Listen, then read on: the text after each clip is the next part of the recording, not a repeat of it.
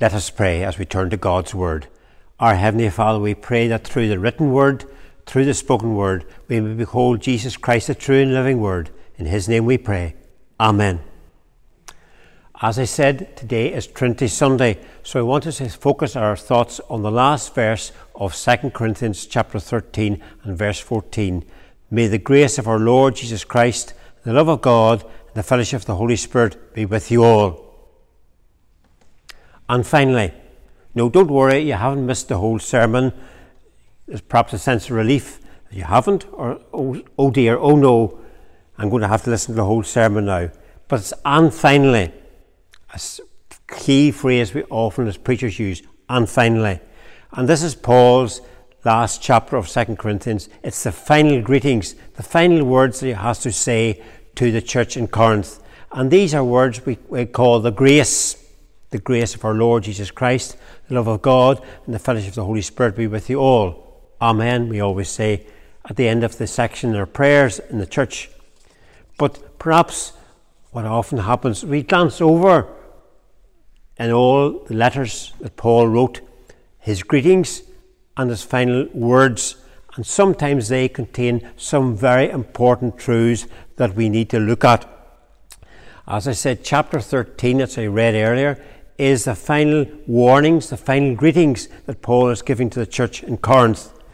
Paul already had visited the church beforehand. He was intending, he says, to visit a third time. We read the beginning of chapter 13.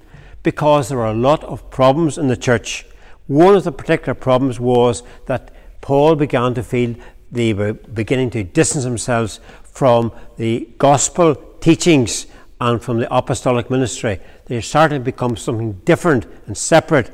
They were losing their unity in Christ and their guidance of the Holy Spirit, their unity which they should have had with all other Christians. The church in Corinth, some of them had begun to realise that perhaps the gospel and the cross were signs of weakness and foolishness.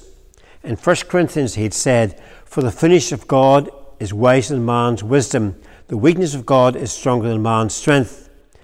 And earlier he had spoken about how the cross was foolishness to those who were perishing, but the power of God to those who are being saved. So this final chapter of 2 Corinthians is Paul addressing the church who were full of divisions and lack of love for each other, who were beginning someone to feel they were superior Christians in comparison to other Christians in the church, who were dividing themselves over the various gifts of the Holy Spirit, and as I said, distancing themselves from the apostolic ministry and the Bible ministry of the gospel. In chapter 5, verse 5, of chapter 13, he said, "Examine yourselves to see whether you're in the faith. Test yourselves.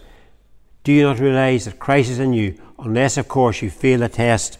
So he's asking them to examine themselves, to realize that the weakness of God, of human nature, is actually the power of God. By God's power, we are weak in Him, yet by God's power, we live with Him to serve you. So Paul is trying to emphasize that human weakness actually empowers us with God's strength. So this church, which was beginning to be divided, Paul was seeking to draw them back into each other, to aim for perfection, he says, to be of one mind, to live in peace. And if they do so, then he says, the God of love and peace will be with you, which means that the church did not have real love, did not have real peace from God, because they were not striving for God's perfection. They were not being of one mind, and they were not living in peace. So Paul is giving a clear directive to the church that they were to get back again to what it should be. And so this last verse of chapter 13, may the grace of our Lord Jesus Christ, the love of God, the fellowship of the Holy Spirit, is the significant gospel in a summary of what God the Father, God the Son, and God the Holy Spirit want to achieve and have achieved for us. So the first point I want to emphasize this morning is, it says, the grace of our Lord Jesus Christ. What is grace? That is God giving us what we don't deserve. We deserved punishment for our sins. But yet God, in his love and mercy, didn't give us what we deserve, punishment.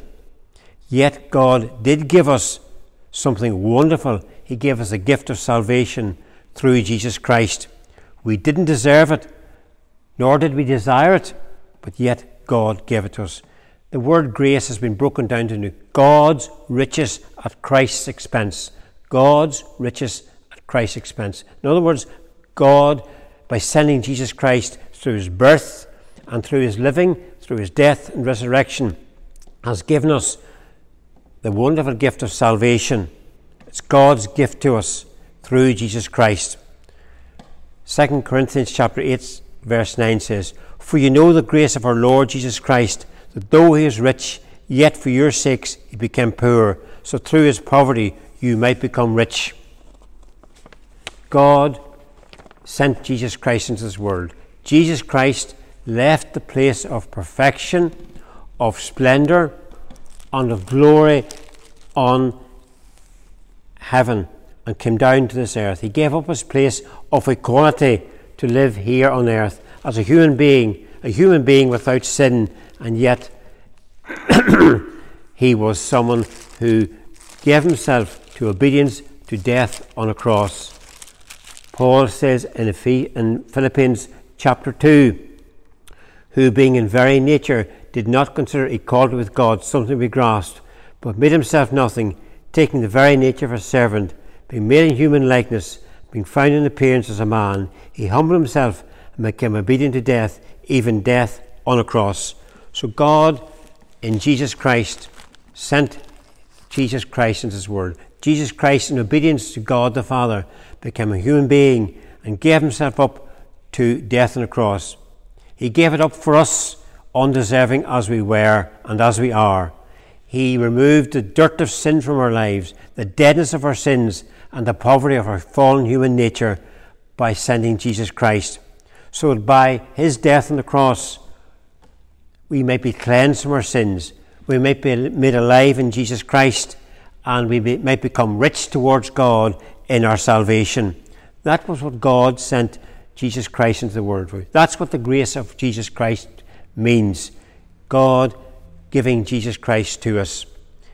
Paul was literally right in Ephesians chapter 2, "Though you are dead in your transgressions and sins in which you once lived, but because of his great love for us, God, who is rich in mercy, made us alive with Christ. Even when we were dead in transgressions, it is by grace you've been saved." God's act of mercy, God's grace, us undeserving as we were, are saved by Jesus Christ's death and by his resurrection. Christ coming into the world was God giving us something we didn't deserve. So this is, in a sense, the before and the after. What we were like before Christ came, and what we can be like after Christ has come, and when we respond to his gracious gift of salvation. What a wonderful thing that God sent Christ. How wonderful it is that Jesus Christ went to the cross, taking our sin upon himself, who had no sin, so that we might be forgiven. This was a costly, sacrificial death of Jesus Christ on the cross for us. The second thought I have in mind is the love of God. It's already been mentioned in Ephesians, in the verse I quoted, "Because of his great love for us, God, who is rich in mercy, made us alive in Christ." God, who in his great love. The whole gospel is it all summed up in John chapter 3, verse 16. God so loved the world that he gave his only begotten Son, that whoever believes in him should not perish, but have everlasting life. God so loved the world. Those words, "so loved," express the great agape, the great heartfelt, deep within love of God.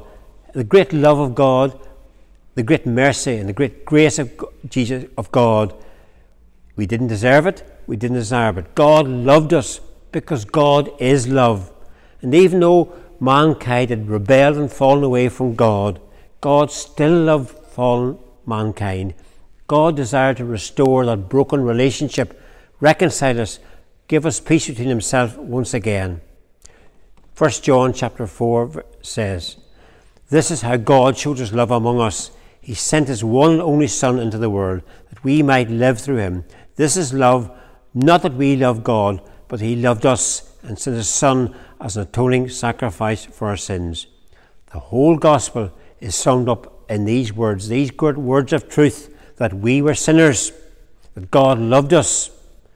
We didn't deserve to be freed from our sin. We deserved to be punished. But yet God, even though he's holy and just, is merciful and loving. And he calls us to respond to his love. We should love him because he first loved us. He's shown that love, as 1 John says, by sending his one and only Son. It was because of God's great love that he sent Jesus Christ into this world. And so he calls us to respond to that love which he has given in Jesus Christ for us. The third thought I want to share with you this morning is the fellowship of the Holy Spirit. We've just passed the celebration of Pentecost last Sunday, when we remember the coming of the Holy Spirit in power upon the disciples, so that we're giving boldness to go out and proclaim the gospel to those crowds gathered in Jerusalem first of all. But remember, the Holy Spirit is part of the eternal God. He was present at creation. The Spirit hovered over the face of the waters, we're told. We read down through the pages of the Old Testament how he came into the lives of certain individual prophets, so that they were boldly able to proclaim God's message to the people of Israel. He was the Holy Spirit, as I said, who came to disciples and gave them power to preach the gospel. He's the Holy Spirit whom Jesus promised would come to every person who follows Jesus Christ to guide them. He comes to convict the world of sin, of righteousness, and of judgment. He's the Holy Spirit who comes to live in the life of every person who becomes a Christian. He's the one who comes to fill their lives daily. He's the one who comes to develop God's gifts of his Spirit in people's lives and to grow and nurture in our life the fruit of the Holy Spirit. That is the nature of Jesus Christ. But the Holy Spirit, it says here, is the fellowship of the Holy Spirit, the one who bonds all Christians together. We are Christians by being one in Jesus Christ, but the Holy Spirit is the one who keeps us all united together. We read in the Acts of the Apostles, they're all together and everything in common, fellowship. What does fellowship mean? It means we are united together by something in common. We have something which goes beyond friendship. It's a unity of purpose. It's a unity of heart and mind. It's unity together under the main doctrines of the Christian faith, the things that unite us together rather than divide us. So the Christian is united together by the Holy Spirit.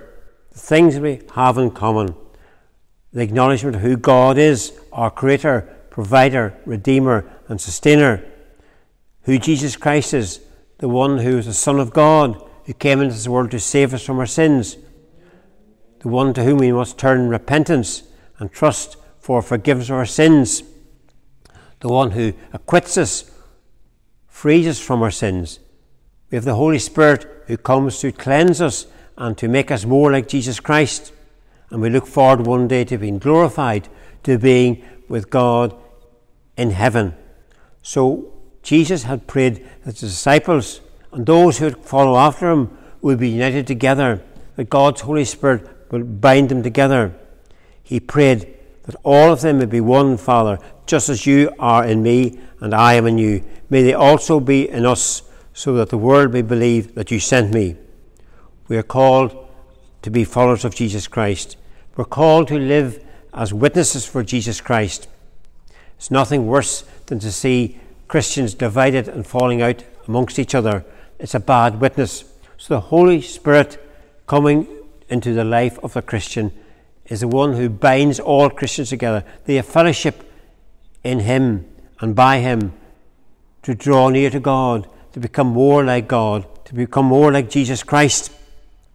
We have affirmed it a short time ago in the Apostles' Creed, in the teaching which tells us that we have all the things that are basic to believing and to following Jesus Christ as Lord and Saviour. So we need God's Holy Spirit to continue draw us closer to Jesus Christ and draw us closer to each other, and so that we can have fellowship and be united together. Because remember, we are God's family. It was God the Holy Spirit who convicted us of our sin and who caused us to respond to Jesus Christ and to the gospel. It was God the Holy Spirit who adopted us and made us members of God's family. Paul in Galatians says, "The Spirit calls out, 'Abba, Father,' so you are no longer a slave, but a son, and since you are a son, God has made you an heir." And in Ephesians he says, He predestined us to be adopted as sons through Jesus Christ. So the work of God's Holy Spirit drew us to Jesus Christ, and the work of God's Holy Spirit in our individual lives and together as a church of Jesus Christ is fellowship, unity in Jesus Christ. Yes, like in a human family, we have different characteristics, so we're all different in God's family. But the one thing that should unite us is our unity in faith in Jesus Christ alone as Lord and Saviour. We should be united together in God's Holy Spirit, guiding us and directing us. It guided and directed the Holy Spirit did the early church. He was present with the disciples who became apostles. He drew them all together and guided and directed them as they proclaimed and preached and witnessed to the gospel. So that same Holy Spirit should guide and govern and direct all our living for Jesus Christ now in our present world. So often we can see Christianity as superficial, as from the skin outwards. Christianity and the Christian faith is something deep within. And so Christians should be united together in Jesus Christ. They should be living as those who are in Jesus Christ. We should be the ones who are of one mind. We are the ones who should be living together in peace. We are the ones who should be striving for perfection. We will never be perfect until we reach heaven. But here on earth, under God's guidance of His Holy Spirit, we should be seeking to be of one mind and to be living in peace, so as we can be witnesses to the world around us. God gives us all His gifts. He gives the fruit of the Spirit so we can be more effective and better witnesses for Jesus Christ. He calls us to be one in Himself. One day, all our divisions will be gone. We'll be all one in heaven one day in Jesus Christ. But in the meantime, Paul tells us to make every effort to keep the unity of the Spirit through the bond of peace. There's one body, one Spirit, just as you're called to one hope when you're called, one Lord, one faith, one baptism, one God and Father of us all, who is over all and in all and through all. So today, the challenge is, and finally, and this is finally, do we know in our lives the grace of the Lord Jesus Christ? Have we experienced in our lives His forgiveness of our sins? Have we come to the place at the foot of the cross and acknowledged our sinfulness and our need of Jesus Christ as our Lord and Saviour? Have we come to realise that only Jesus Christ and Him alone can save us from our sins? Do we know the undeserving blessing of Jesus Christ coming into our lives and forgiving our sins and giving us the gift of eternal life and the possibility and the certainty of no more holding of death or fear of death over our lives? Do we know the deep love of God within our lives? Do we love God more and more in our lives each day because of what He's done for us in sending Jesus Christ? Are we growing and developing in love for God, love for one another, and love for a fallen world around us? And are we united together as people who claim to follow Jesus Christ under the guidance of His Holy Spirit? Is God's Holy Spirit guiding us every day of our lives? Do we desire God's Holy Spirit to fill our lives every day so we become more like Jesus Christ and be more effective for Jesus Christ in the world around us, witnessing to people who need Jesus Christ? Are we following God the Father, God the Son, and God the Holy Spirit in our lives daily, knowing the grace of Jesus Christ, the love of God, and the fellowship of the Holy Spirit. That's what God calls us to in our lives and in our living. So today, the challenge is, do these things fulfill an important part of our lives?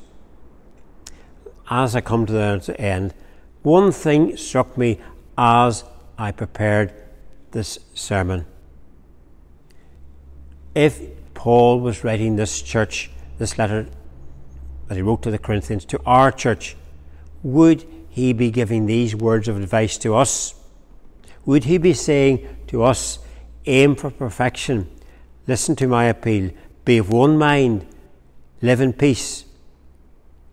And do we know in our lives and as a church the love and peace of God with us?